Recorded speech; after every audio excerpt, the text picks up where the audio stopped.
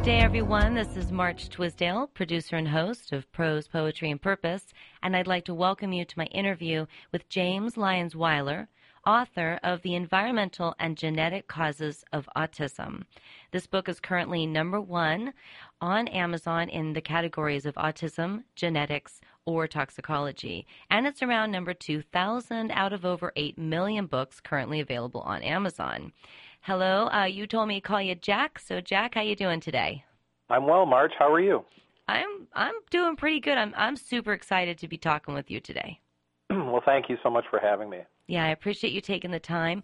For those folks who are joining us for the first time, you're listening to Prose, Poetry, and Purpose, recorded in the studios of Voice of Vashon, broadcast at 11 a.m. every Saturday and Sunday on 101.9 FM KVSH.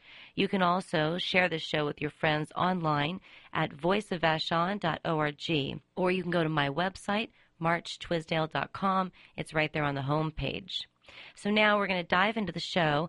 Jack, I'd like it if you could take just a brief minute to frame yourself a bit, tell my listeners who you are and a little bit about what you do. Sure. I'm a research scientist by training, evolutionary biology and genetics. I'm an author of various books, one on Ebola, on biomedical research called Cures versus Profits, and the third one's on autism. I'm also the CEO and director of the Institute for Pure and Applied Knowledge. It's a pure public charity research institute focused on reducing human pain and suffering through knowledge.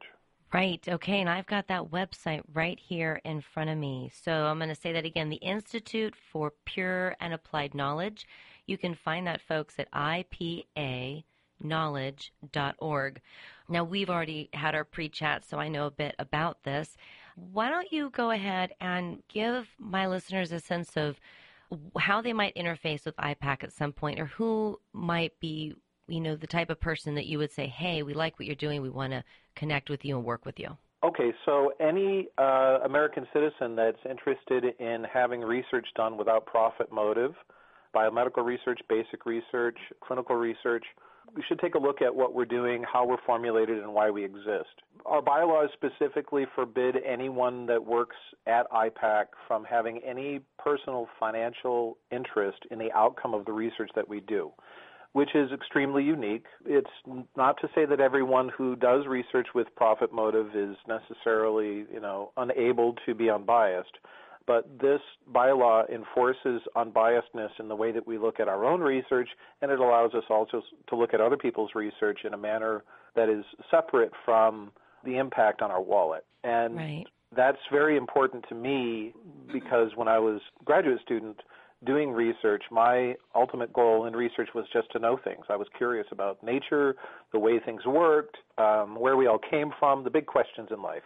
And the trend seems to be, if it's not profitable, we're not going to be able to do any research on it.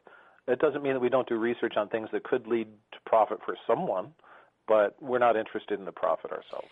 Right. So I'd say in 2017, there's a lot of people in America who have some concerns about how profit is corrupting or undermining, everything from how our political system works to how our universities are funded, and all this. So you basically are trying to say, hey, if you want to invest in IPAC, you say to someone who's got some money they want to invest, you're like, hey, you can invest here, but we're going to make sure that you're investing because you support the goals of pursuing knowledge, not because you hope we're going to help out this company over here that you own stock in.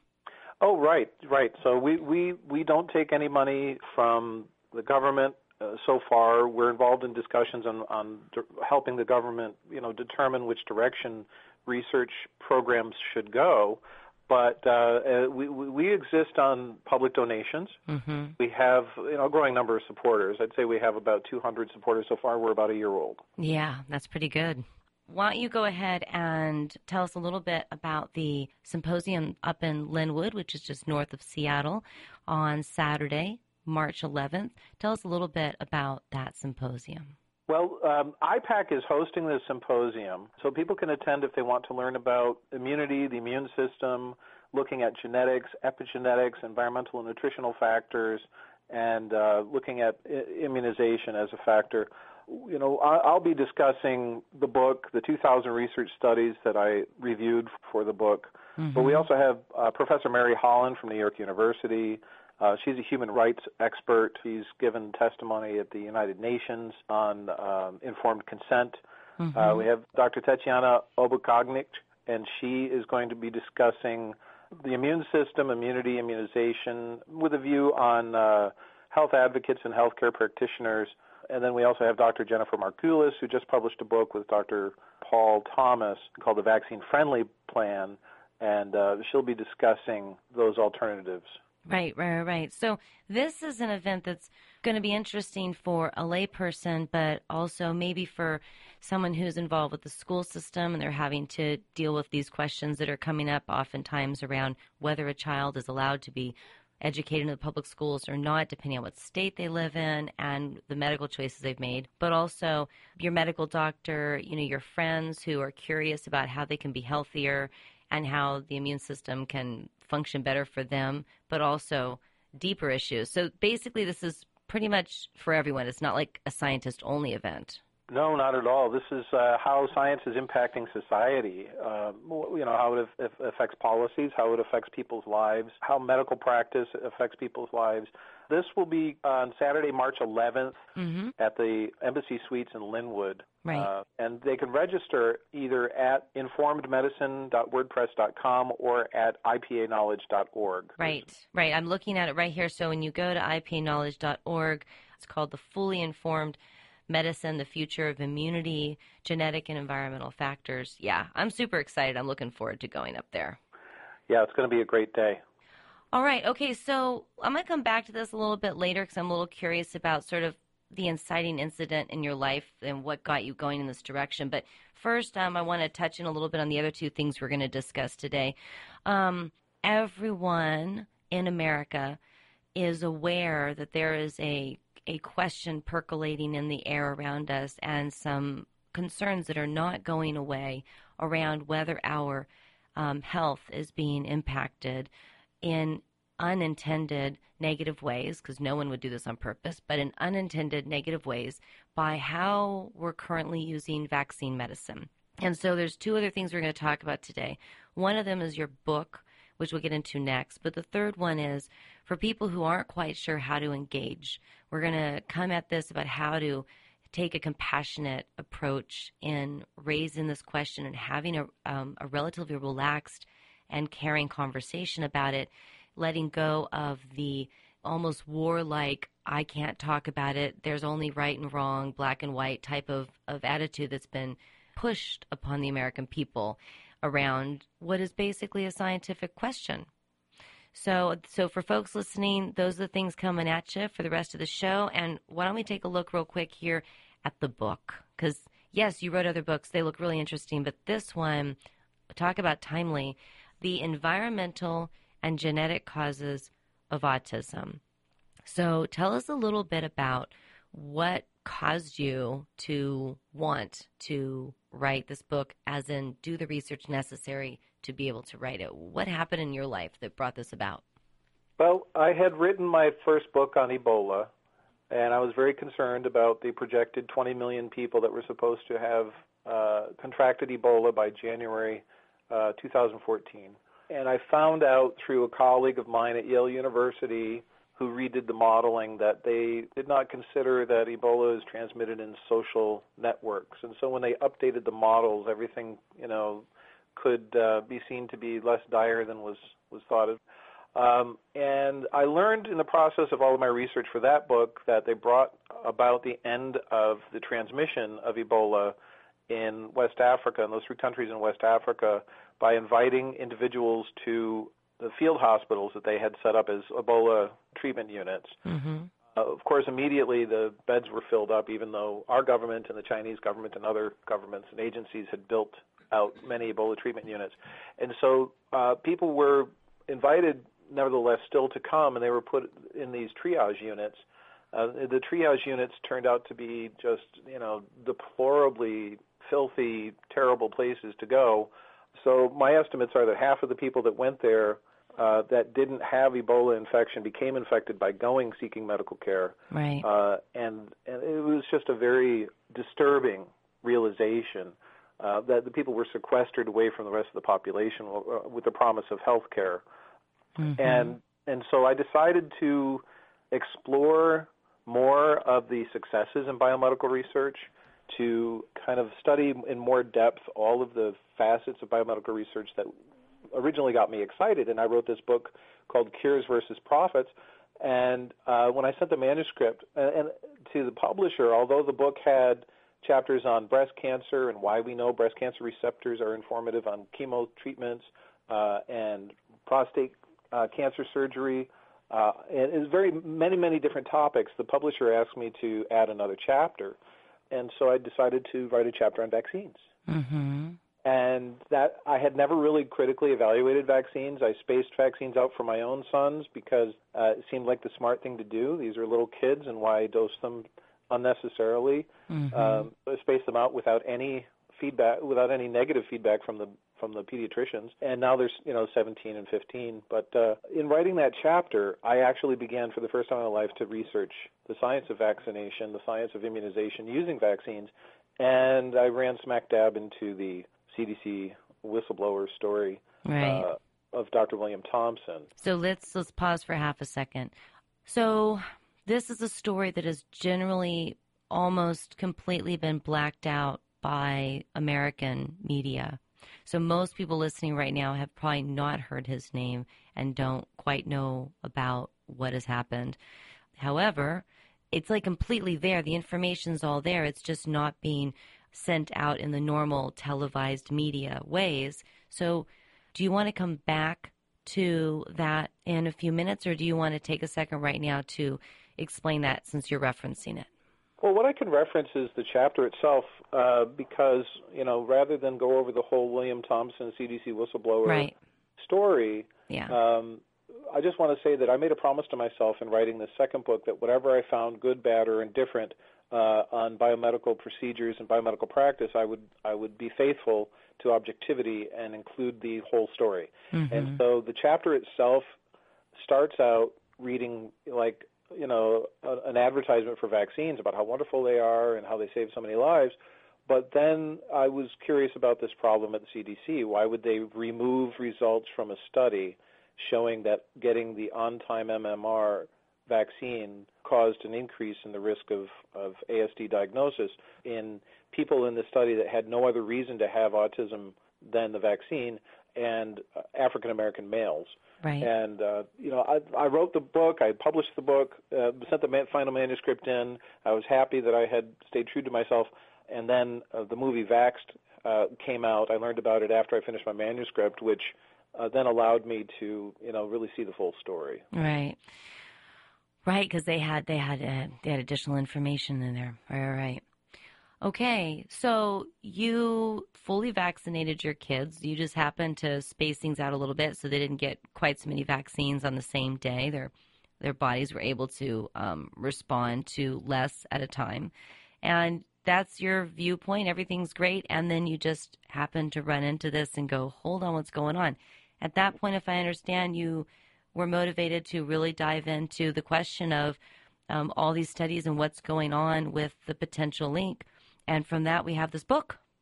Right. I'm convinced that there was repeated instances of misleading science, call it fraud, repeated data analysis over and over and over again until the association between vaccine and autism could be made to go away.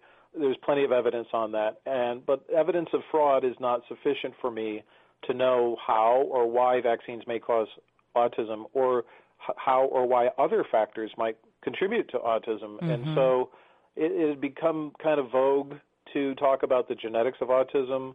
There was more and more news stories coming out, more and more genes. They had found hundreds of genes that were associated in some way, some vague way with autism. And so I wanted to dive into the deep science and then communicate it in a way that I thought that, the general public, pediatricians, politicians, policymakers might be able to reach the science. So the book is actually an attempt to bring all those 2,000 research studies and what's known from their review to the public in a manner in which they, should have a reasonable grasp of biology from high school biology. But people who read it say that it's a dense read, it's full of information, but they're understanding it. Right. So Dr. Stephanie Seneff, Senior Research Scientist at the Massachusetts Institute of Technology, that's MIT, says this book is a Bible for anyone who wants to understand the deep science behind the autism epidemic in America. So we need to be clear. When I was born in 1972, about 1 in 10,000 children were dealing with autism. Right, and if you look at the science, people say it's just better diagnosis or increased diagnosis, but if you look at the scientific studies that have been conducted, yes, the change in diagnosis now that happened many years ago, many years ago, the DSM-4 to 5, right, did change the way that we diagnose autism, and it may have added a percentage to the recognition of autism in some people. But it does not explain 100%, even close. It doesn't explain any of that. There's a study by Nevison from Colorado, Dr. Nevison. She looked at it, and she found that exposure to environmental toxins, aluminum in vaccines, and diagnosis were the top three explanations. And so, first of all, the dialogue that we have to have as a society is we have to move away from either or. Right. It doesn't have to be, well, yes, there's some that's due to increased diagnosis, and therefore vaccines are exonerated. That doesn't follow logically at all. Right. It's sort of like saying a few people who get lung cancer happen to be working in the fire department. They've never smoked cigarettes, or it's asbestos caused, therefore cigarettes are exonerated. Right. So we have changes in diagnosis, and the rates continued to increase after they changed the diagnosis. Well, and it hasn't slowed down. They're uncertain. The CDC's last statistics was 1 in 68. This is data from 4 years ago. The data from 8 years ago, it was 1 in 68, but they say that the confidence interval on 1 in 68 now is so uncertain they can't determine whether it's increasing or decreasing. So it's very, very, very vague. I'm wondering where I'm getting that 1 in 58. Maybe I just got the number wrong. In Mississippi, the most highly vaccinated state in the country with mandates and no philosophical or religious exemptions, the rate's at least 1 in 50. In some areas, in some school districts, it's even higher. We're dealing with updated statistics where people are saying that it may be as high as 1 in 50 if you look at the statistics ahead of time. We're looking at data from 4 years ago when we cite the CDC. Right. All right, I'm going to take a second. We're going to come back to this book and maybe like the top 2 or 3 things in this book that you specifically want to make sure that we get a chance to share with our listening audience. They can always go find the book, and as you say, it's a dense read, but I want to make sure we touch in on those things. But first, I'm going to remind everyone that you are currently listening to Prose, Poetry, and Purpose. My name is Marge Twisdale, producer and host of this show, and I'm having a great time talking with James Lyons Weiler, who I will call Jack during the show. And before we return to the interview here on Voice of Vashon, I would like to give a shout out to those folks who allow our radio station to exist. We are supported by so many wonderful people here on Vashon. For example, support for this program comes from Vashon Center for the Arts, a center for the arts on Vashon Island. VCA provides quality arts experiences for all ages and creates opportunities for artists to perform and exhibit their work. Find out what's happening at VashonCenterForTheArts.org. Support also comes from the Vashon Loop, Islanders' alternative newspaper offering free news, information, arts, and entertainment from the people since 2001. It's your chance to get into the loop at VashonLoop.com.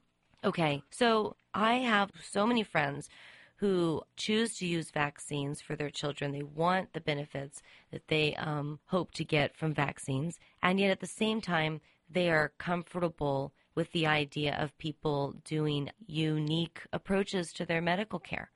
And then there are some people who really feel like no one should be stepping outside the lines of the CDC recommended guidelines. Everyone should do what the government has told us is the best thing to do. And I'm just wondering what your thoughts are about that. Given that the CDC fudged and cooked data in so many studies to try to convince the AMA, to try to convince the FDA, to try and convince the IOM, they literally removed results from PowerPoint presentations that existed in the PowerPoint presentations before the PowerPoint presentations were given by Frank DiStefano to the IOM. Given that CDC, the vaccine team at CDC, has gone to great lengths to remove and erase any sign of autism from the so-called science that they did. I have no faith or confidence that the CDC understands the risks of the current schedule at all. And so, unfortunately, I don't like the term anti-vaccine. I think it's designed to polarize. It's designed to ramp up the manufactured taboo over talking about risks of vaccines. There should be no taboo about talking about any medical procedure. So to get to the core of the question, we have a lot of work to do. Ask the question, is there a safe way to use the number of vaccines that CDC has said is okay? The members of the ACIP committee, this is the advisory committee that tells CDC basically what's okay to add to the schedule, are rife with conflicts of interest. Mm-hmm. They have research funding from pharmaceutical companies. They have personal interests in pharmaceutical companies. Some of them have owned patents on vaccines that they worked to get approved. And as you can see where I'm coming from with an institute that's not interested in profit whatsoever, I can see where it doesn't have to be that way at all. So we have a lot of questions that have to be asked, and that's what science allows us to do, is rationally and with being thoughtful and careful about the nature in which we do science, the hows of how we do science, ask the right questions and ask them the right way. Right. I know, it's really interesting.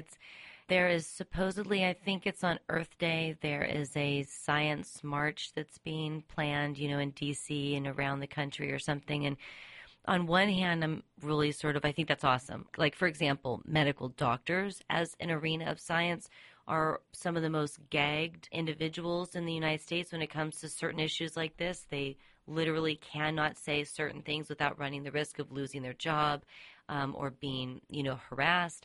So, I'm really glad to see scientists, doctors and other people come up and join together and look around like we did during the Women's March and say, I'm not alone. But at the same time, I'm a little bit hesitant. I'm expecting to see signs that will say, I believe in science, which to me is this tremendous oxymoron. I'm like, no, you don't believe in science. Science is a method of approaching how we try to understand what's going on and evaluate what's happening around us. And, so what do you have to say sort of about this new mantra of I believe in science, which almost feels like so I don't need to think about it much or worry about it or pay attention. I'll just trust and believe what that person says. So science is a way of knowing, and if science was something we could have faith in and believe in, then it would be a religion. And we don't need a religious marriage of our policies to science per se. What we need is objective and good science that is open-ended. All questions are on the table. It's okay to ask any question, regardless of what the outcome is going to be, and show all of your results. It's like doing your math in school. How did you derive the result? If you only show the results that you want the public to see because it fits your policy, well, that's not science. And so what's happened really with regulatory capture, and that's where moneyed interests like pharmaceutical companies have undue influence over regulatory agencies, they imbue such a bias on what they call science that it's unrecognizable to me as science. So do I have faith and confidence that science as a process of a way of knowing is something that we should keep around? Yes, absolutely. But I also know that every generation of scientists wrote peer-reviewed publications, wrote books, and everything else, and we look back at those and we say what they knew then is incomplete compared to what we know now. What they knew then was wrong compared to what we know now. And so science is an approach to the truth, but science can't provide the truth. Right. And what we know now, people in the future will look back and say that was right and that was not quite right enough. Correct.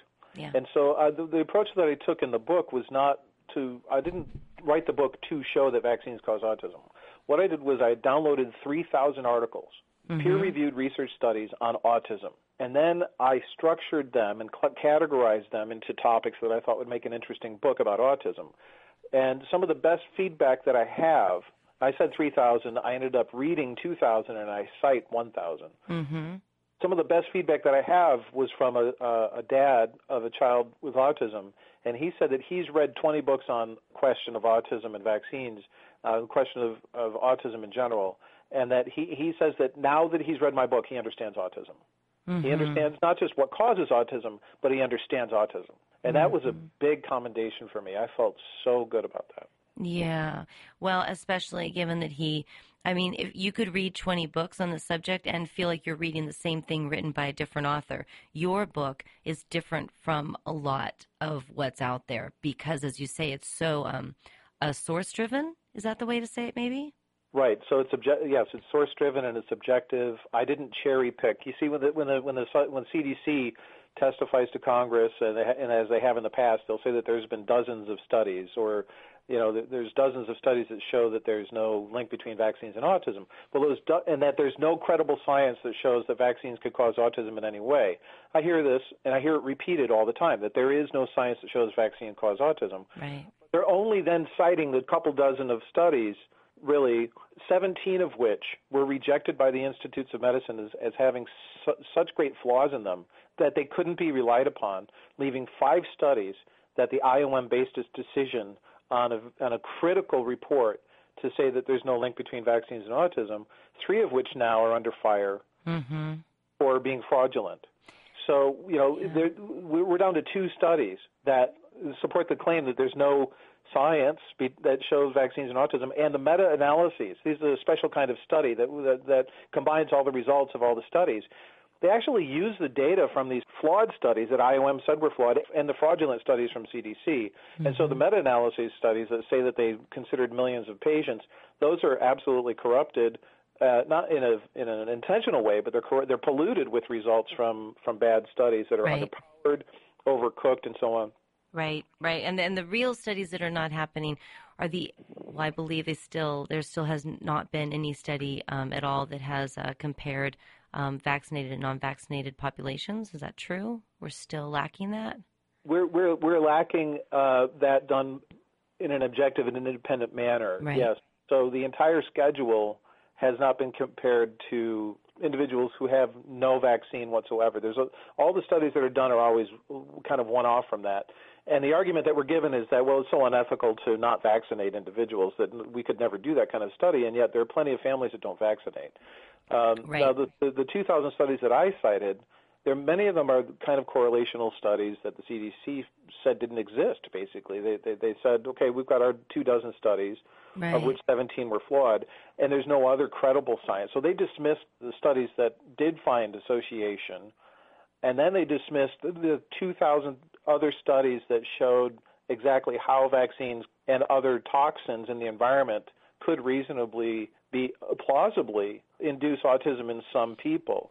And so by rejecting 99.99% of the science, we're basing it on basically 2 studies. And so I felt really compelled then to write a book that described everything that's known about autism, the speech and language and communication things that are going on with autism, to the repetitive motions and what's going on cognitively. The sensory topics are there, how the immune system is related to autism and the development, and the gastrointestinal factors in autism, and so on. So I wrote a book about autism from the scientific perspective, allowing myself to be unbiased, and where vaccines were shown to play a role, I made it clear that highly plausible or not plausible. Right. There's a study that came out of UC Davis, I think about a year and a half ago, and they were showing that the rate of autism was significantly higher in communities that were in farming areas that were heavily basically contaminated with various pesticides and things like that. Right. And yet what you hear actually is you don't hear even a couple dozen studies. What you hear from the media is, there are 500 studies done, and they all conclusively said there's no link, therefore it's not an issue. Just draw that curtain closed and don't look behind that curtain because there's nothing there.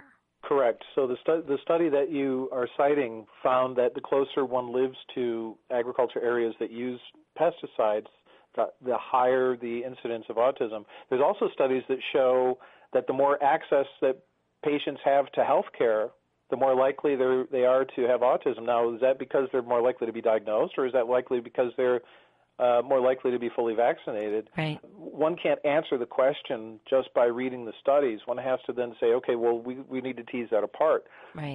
There are other factors like roadside aluminum dust, the more aluminum dust that a child is exposed to, the higher the risk that they're going to be diagnosed with autism. Aluminum is a neurotoxin. Right. We use aluminum hydroxide in vaccines as an adjuvant, and when they took mercury out because of the public outcry about injecting thimerosal into infants, which was a correct thing to do, but they'll never admit that they did it because they knew that it was causing a problem, even though they have science that they never published that showed it was a problem. The thimerosal itself is a terrible toxin. And my research, by looking at the studies, I found a study that reported that what people claim about ethylmercury being more dangerous than thimerosal is reversed, because the clearance studies that showed that apparently thimerosal, ethylmercury, which is the form in thimerosal, cleared from the body of animals faster than the methylmercury, which is like thermometer mercury. That it wasn't clearing from those studies only measured the serum and they measured urine, but if you look at the tissue compartmentalization, the ethylmercury was actually it was clearing from the serum faster because it was ending up in the brain. It was ending up in other organs. And so when people say, oh no, the mercury that was in vaccines wasn't dangerous to begin with, they're absolutely misinformed. So so when they're studying when they were looking at what was coming out in the urine and they were saying, oh, look, there's hardly nothing there, they perceived that to mean it's clearing, but it actually meant that it was being held on to in other parts of the body? Yeah, the clearance studies were absolutely misleading, and so Thomas Burbacher did a very good study. Now, when it comes to aluminum, there are people that will say aluminum's not a toxin, but if you take even a cursory look at the research studies, if you go to PubMed, which is the National Center for Biotechnology Information's aggregation of all the abstracts of all the research studies, and you type in aluminum neurotoxicity, you find hundreds and hundreds of studies on not only aluminum neurotoxicity, but how to abrogate aluminum neurotoxicity. Right. So if there's a medical doctor that says that aluminum's not a neurotoxin, they're misinformed and or just misinforming people. Right. Aluminum in the vaccines are picked up by macrophages. These are the white blood cells. And they make their way through cerebral spinal fluid and other routes to the brain or in proximity to the brain. Once into the brain, the aluminum disrupts specialized cells called astrocytes. The astrocytes have a specific job. They're not like nerve cells, a typical nerve cell where you're making these connections and so on. The astrocytes actually mop up a substance called glutamate. Everybody knows MSG, monosodium glutamate. Right. The same. It mops up glutamate from the brain because glutamate is a chemical. It's an amino acid that causes other specialized cells called microglia to be activated because there's an infection or there's an injury. So if you have a traumatic brain injury or if you have a stroke, the microglia become activated and they will tear apart the broken parts of the cell. They'll fight against bacteria. They'll engulf bacteria. They'll cause cells to burst and so on. These microglia stay activated in the presence of glutamate. So with a chemical disruption of astrocytes from the toxins in vaccines, then we see that glutamate levels and chronic microglial activation is present in the brains of autistics for decades. Because the first one you were talking about, it starts with an A? Astrocytes. So those guys, you were saying, they basically mop up the extra glutamate, then they're damaged. They can't do that. You get too much glutamate, which basically creates almost like a constant autoimmune condition in the brain. Exactly. And it's not adaptive immunity. It's not the type of immunity that our immune systems fight off the common cold. It's innate immunity. And this is very well known, very well characterized. I was surprised by how well characterized it was in the literature. And yet we see medical doctors saying that aluminum is fine, the doses of aluminum are fine. When you look at the pediatric schedule, the first day of birth, a baby gets 250 micrograms of aluminum in the hepatitis B vaccine. But if you're administering that same type of aluminum through another route, through a saline bag, an adult's only supposed to get 5 micrograms. When a vaccine is approved because it's considered to be we can get into the quote safe and effective, what that legally means compared to what the average American thinks it means, because it has a very specific legal definition. But when they say it's safe and effective, aren't they always basing that upon its injection into like a 150-pound man or something? Right. So the FDA has a limit of 850 micrograms in vaccines for adults, but that's based on the ability to create an immunogenetic response. It is not based on safety studies. And the only safety studies that are available that we're relied on at all are really, adult dietary models of mice and rats. And so they're not even injecting it. The safety levels of aluminum vaccines are not based on. You would think that they would take rats, and they're not based on baby rats with developing brains, and that they would inject them. So the scientists that do that kind of study, like Chris Shaw, Yehuda Schoenfeld, they find adverse events in the mice. But the actual policies have not been changed as a result of the science that's been done by these scientists. And then you take that vaccine that was approved for the 150-pound man, not based upon a safety study, but based upon an effectiveness study, and then you say we'll give 7 of them to a 14-pound baby. Correct. And you end up with, terrible excitotoxicity and other problems. The routes of toxicity of aluminum it's pernicious. There are many different ways that it harms cells, right. And it stays for years right. and years and years. It has a half-life of 7 years, and we're right now recalculating the accumulations. And at the Institute for Pure and Applied Knowledge, we're doing the math. What would happen if you take the so-called level of 850 micrograms and you project it back based on the body weight of the baby? What's an acceptable level? They don't even do that. They do combined vaccines of 1,250 micrograms right. in one shot in one day. So, in terms of the causes of autism, I just told you about astrocytes. Well, right. people say, but wait a minute, what about the genetic data? The book is also about genetics. Right. Yes. The key part of my finding is that if you have a mutation in a glutamate receptor in an astrocyte, either because you inherited that mutation or because you have a new mutation that mom and dad don't have, it's called a de novo mutation, you can have the same exact effect.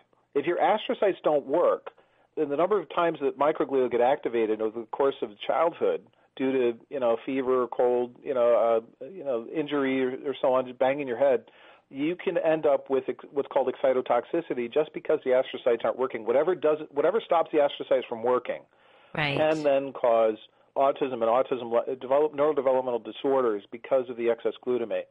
And then there's other channels by which we can see autism develop that don't involve astrocytes, like mitochondrial dysfunction. Well, you can get mitochondrial dysfunction either from a mutation or from environmental factors, and aluminum adheres to the membranes of mitochondria, altering their function. And so, it's not either or, and sometimes there would be a genetic and environmental interaction, and none of the studies that have been conducted so far the genetic studies have bothered to add environmental factors in. I say in the book that geneticists are doomed to find genes, and they have found over 800. That's funny. Well, that's all you're going to find, right? Right. Like looking for your keys. You've lost your keys, and you're going to look under the street light because that's where the light is. Right. They're going to find genes. And so one of the important things that I recognize, given my background in molecular biology, my knowledge of biological pathways, is that not all these genes are autism genes. Mm-hmm. A few of them are autism genes where, if you get 2 or 3 mutations in a synaptic protein, you're trying to create nerve cell signaling and you can't do it because your synapses are broken, right. You can have genetic autism. Well, okay, because we're going to run out of time, so I think what I'd like to do is ask real quick, I want to make sure for those of you who are listening today to my interview with James Lyons Weiler, who I'm calling Jack for the interview. It's called Mother is sort of how people pronounce it, but it's MT. You know what it is, so just tell us what that is real quick. You're talking about methylene tetrahydrofolate reductase, MTHFR. Right. Okay. That's one where I think you need a double recessive, correct, for it to fully play out? It's funny because there are different types of mutations. Mm-hmm. People with MTHFR mutations, some of the mutations, they can't process folic acid, which is an artificial type of folate. Instead, they should have methylfolate. Mm-hmm. But there's one mutation that, oddly enough, the individuals require folic acid to be able to have proper access to folate. So there are hundreds of genes that have mutations. Mm-hmm. Very few of them are autism genes. The second category of genes that I've placed the genes into, the proteins, are environmental susceptibility genes. Mm-hmm. These are genes that you have variation in, and you're less able to tolerate toxins in the environment. Right. Some of those mutations are new mutations, not found in mom and dad, and we don't know why. 20% of autistics have increased copy number variations. Mm-hmm. We don't know why. And one of the scientists I told you about, Dr. Ted Fogarty and I, are working on the hypothesis that perhaps indiscriminate use of ultrasound or indiscriminate use of pelvic CT scans and other forms of radiation might actually be increasing mutations in some of the germline cells for some parents of autistics, and therefore they're more. That would explain a lot of the familial risk. Mm-hmm. That would explain a lot of why there seems to be a higher number of variations, mutational variations, and when the mutations involved proteins that prevent these people from being able to detoxify their cells from any toxin, it would explain why pesticides and aluminum and mercury and all these things seem to be a risk factor across the board for people for autism. So right now, if you're in various Facebook chat groups or whatever, say those 4 letters for me again. MTHFR. Okay, so MTHFR is something that a lot of people do talk about, and the reason is because they can actually go out and do testing on themselves and they get it checked. And so one of the things that comes out a lot is you've got mom and dad, grandparents, and everyone seems to have always sort of not responded well to vaccines, but no one ever got super, super sick. And then a kid comes along in that family line, and bam, you've got the stereotypic, regressive autism outcome. And then they go and they check and they find out that, mom, dad, and whatever have maybe one recessive and the kid got both. And so a lot of people are bringing up the idea that a really important way for us to use knowledge to improve safety and to reduce harm is if you can do pre-testing sometimes to check ahead of time to see if a person is at greater risk. And there are other situations in the world of medicine where we check to see if someone is at greater risk of this or that intervention before we choose to do it to them. Every time you're going to have surgery, they take blood and they double check to make sure that you don't have certain things going on that would cause you to have a problem in the middle of the surgery. So that's one that I think is important for people who are not paying attention to the issue or who have just decided that it's all a nicely sewn up answer, that there's ongoing increasing science evidence and amazing stuff being discovered, even if you're not hearing about it on your primetime news. And the millions of Americans around you who are dealing every day with this issue and living with their children for decades who are never going to fully develop at all into self-sufficient individuals, they're learning these things. And it's really actually fascinating at the same time that it's tragedy. Yes. I was involved in the Early Detection Research Network at the National Cancer Institute developing biomarkers to allow us to determine which cancer patients would respond to which treatments. So the future of autism research and the future of artificial immunization involves screening to make sure that people with specific sets of mutations, not the general SNPs, not the 23andMe type of variation, but rather specific genes that prevent people from having the ability to properly detoxify from toxins, that is coming.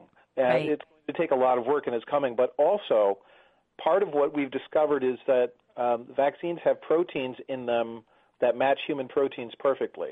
Mm-hmm. And so if you have an adjuvanted vaccine, one with aluminum, and you're getting the immune system excited, and your immune system can't tell the difference between it. It's a process. It's a thing called molecular mimicry, where the protein's the same in the human versus the virus in the vaccine or the pathogen in the vaccine, and the immune system attacks basic myelin protein. It can attack your thyroid. It can attack the cells in your pancreas and induce diabetes.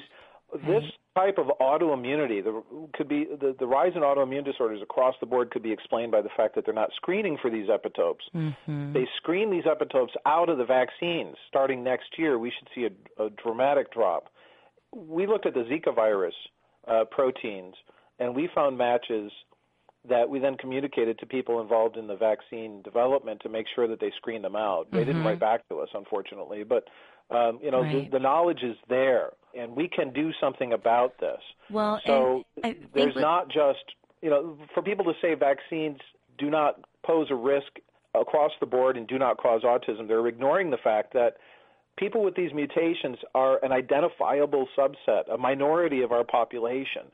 They should be protected because they're identifiable. They really are carrying the weight. They're bearing the cost of all of our benefit from vaccines, and we owe them everything. If vaccines are as effective as we say that they are at preventing mortality and morbidity, and 30 million lives are saved and so on, and these families that have these injured kids, we owe them everything. Well, and what's yes, that's a really brilliant way to look at it. But another way, and this brings me back to what you brought up at the very beginning about how your institute specifically wants to be free from the corruption of moneyed interest and whatnot. If we can manage to create this big giant system that puts out vaccines to all of these people at all these times in order to achieve this positive goal.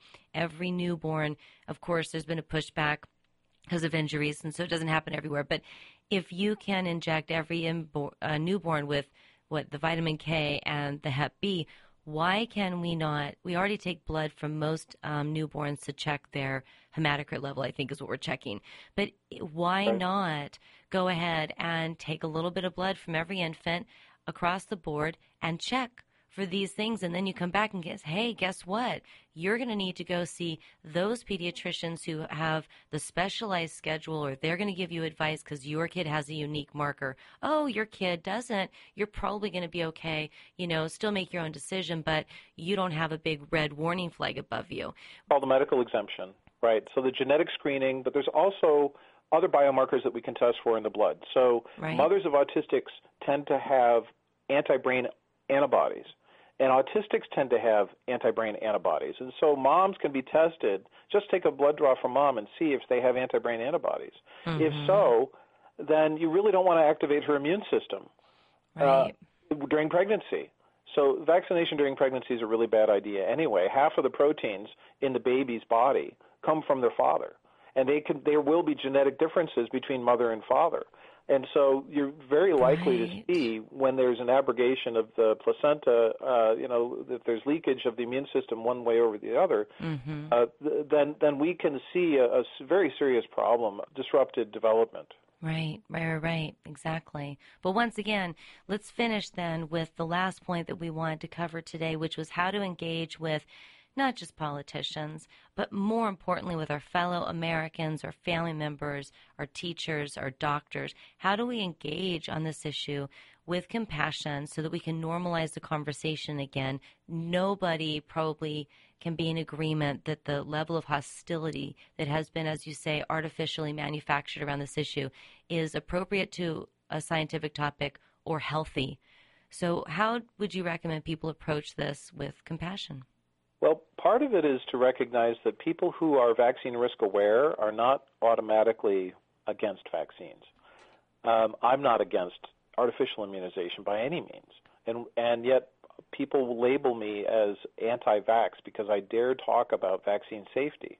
We have to have rational, careful, considerate, respectful conversations about what's happening to some people in our society because listen, every parent that I know who has a vaccine-injured child was pro-vax. They brought their kid to be vaccinated. There's not a single parent that I know that has an autistic child who said that they regressed that was against vaccine at the time. They learned the hard way. I believe that we need to reboot entirely our public health valuation of perspectives on immunization and neurodevelopmental. There's a spectrum of vaccine risk awareness. And wherever you sit on the vaccine risk awareness on any given day, we have people who want bans on vaccines. Those are complete, self-identified so-called anti-vax people.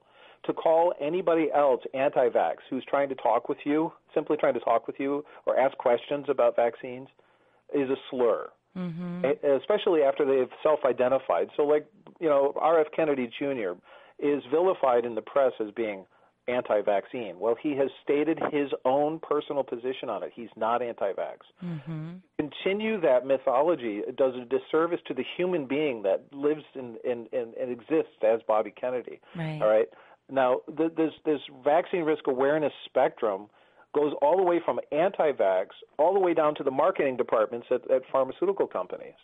Right. Right? And if CDC and other regulatory agencies are so convinced that they need to do the marketing job of pharmaceutical companies, then we need to take a close look at that business relationship. Mm-hmm. Is it appropriate that members of the CDC can own patents on vaccines? Is it appropriate that the members of the advisory committee can do that? And is it appropriate that a director of the CDC, Julie Gerberding, left CDC after overseeing the debacle, the William Thompson affair? Right. And the confirmation of Gardasil onto the schedule.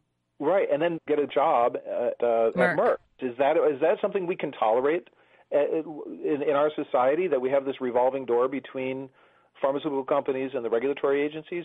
Our people need to recognize that the people don't run the government right now. The corporations run the government agencies. Right. And so we need to undergo regulatory recapture for all the right reasons.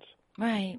As you said earlier, everyone who is dealing with, autism, and they were supportive of vaccines, wanted to use vaccines in their families. But one of the things that it happens a lot, and people don't necessarily understand this, is that you have advance warning many times. There's a woman on the island, the 9-month vaccine, child has a pretty strong reaction.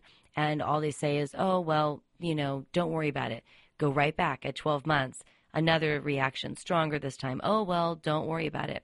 Go back at 15 months. Kids in the hospital, regressive autism. And the thing is that if we had an open conversation about this, as in, I don't know, Viagra. I'm using Viagra. Gee, I had a bad night. Things didn't go well. Maybe I won't use Viagra again.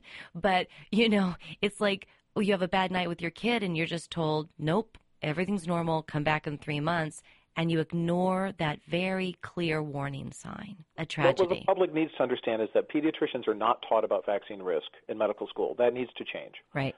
They know nothing about vaccine risk. What the public needs to understand, American Academy of Pediatrics specifically coaches doctors, pediatricians, to diminish the concern over vaccine risk. And if anybody asks you about vaccine risk, change the topic to efficacy, the how well it works.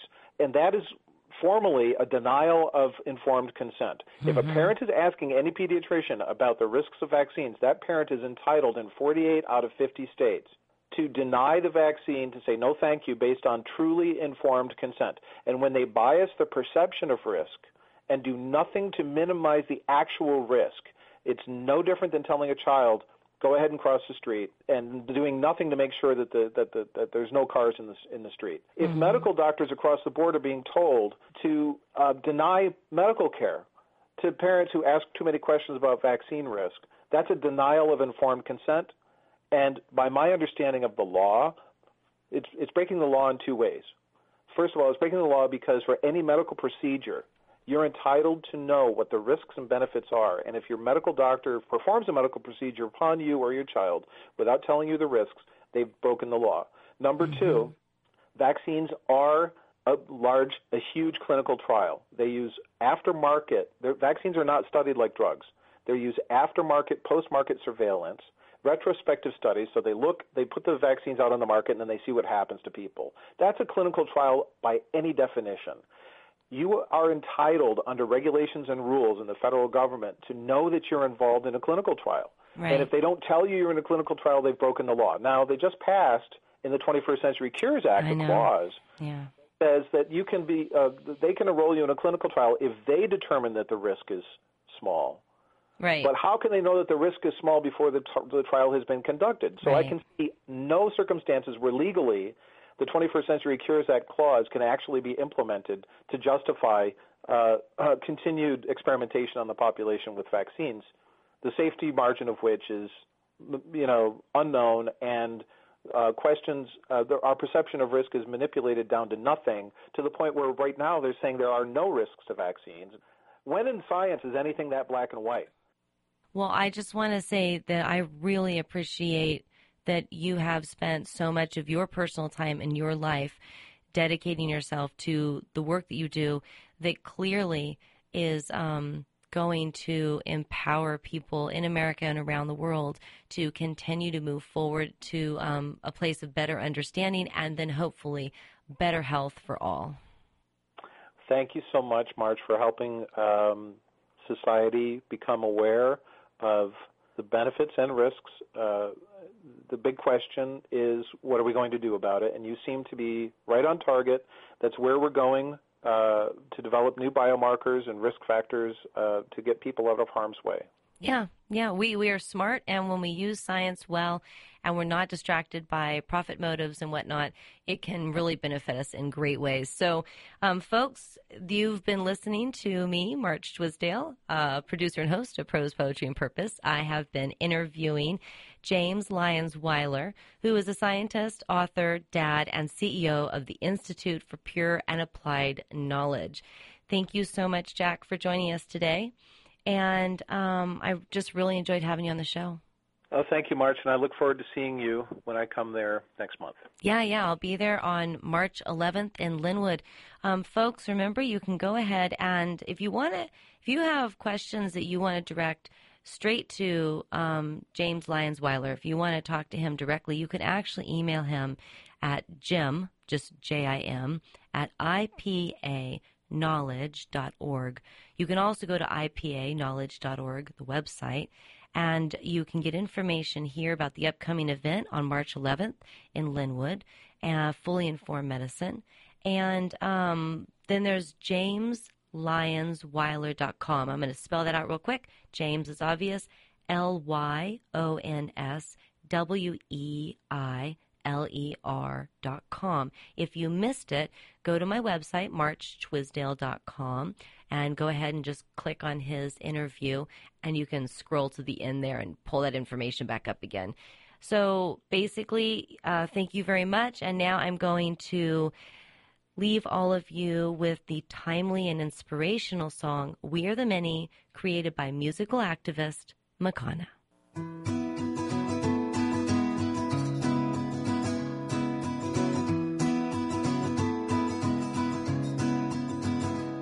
Ye come here and gather round the stage.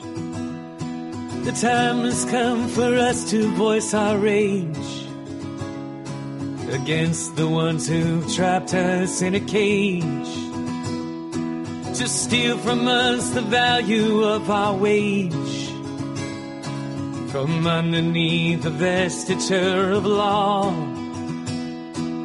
The lobbyists at Washington do gnaw.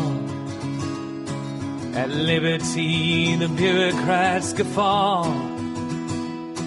And until they are purged, we won't withdraw. We'll occupy the streets, we'll occupy the courts, we'll occupy the offices of you, till you do the bidding of the many, not the few.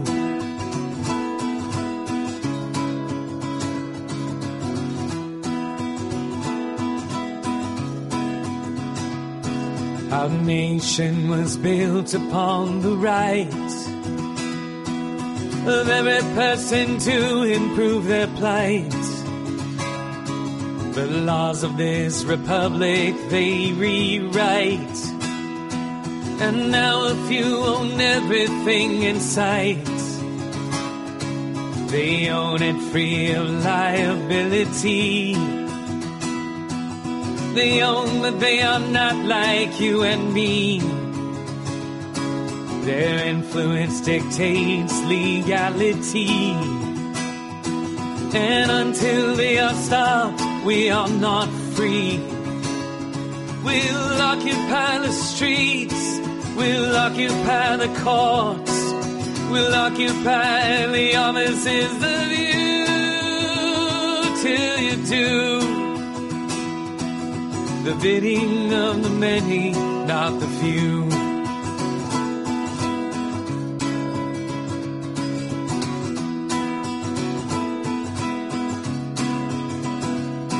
You enforce your monopolies with guns, while sacrificing our daughters and sons. but certain things belong to everyone. Your thievery has left the people none. So take heed of our notice to redress. We have little to lose, we must confess. Your empty words do leave us unimpressed. A growing number join us in protest. We occupy the streets, we occupy the courts, we occupy the offices of you till you do the bidding of the many, not the few.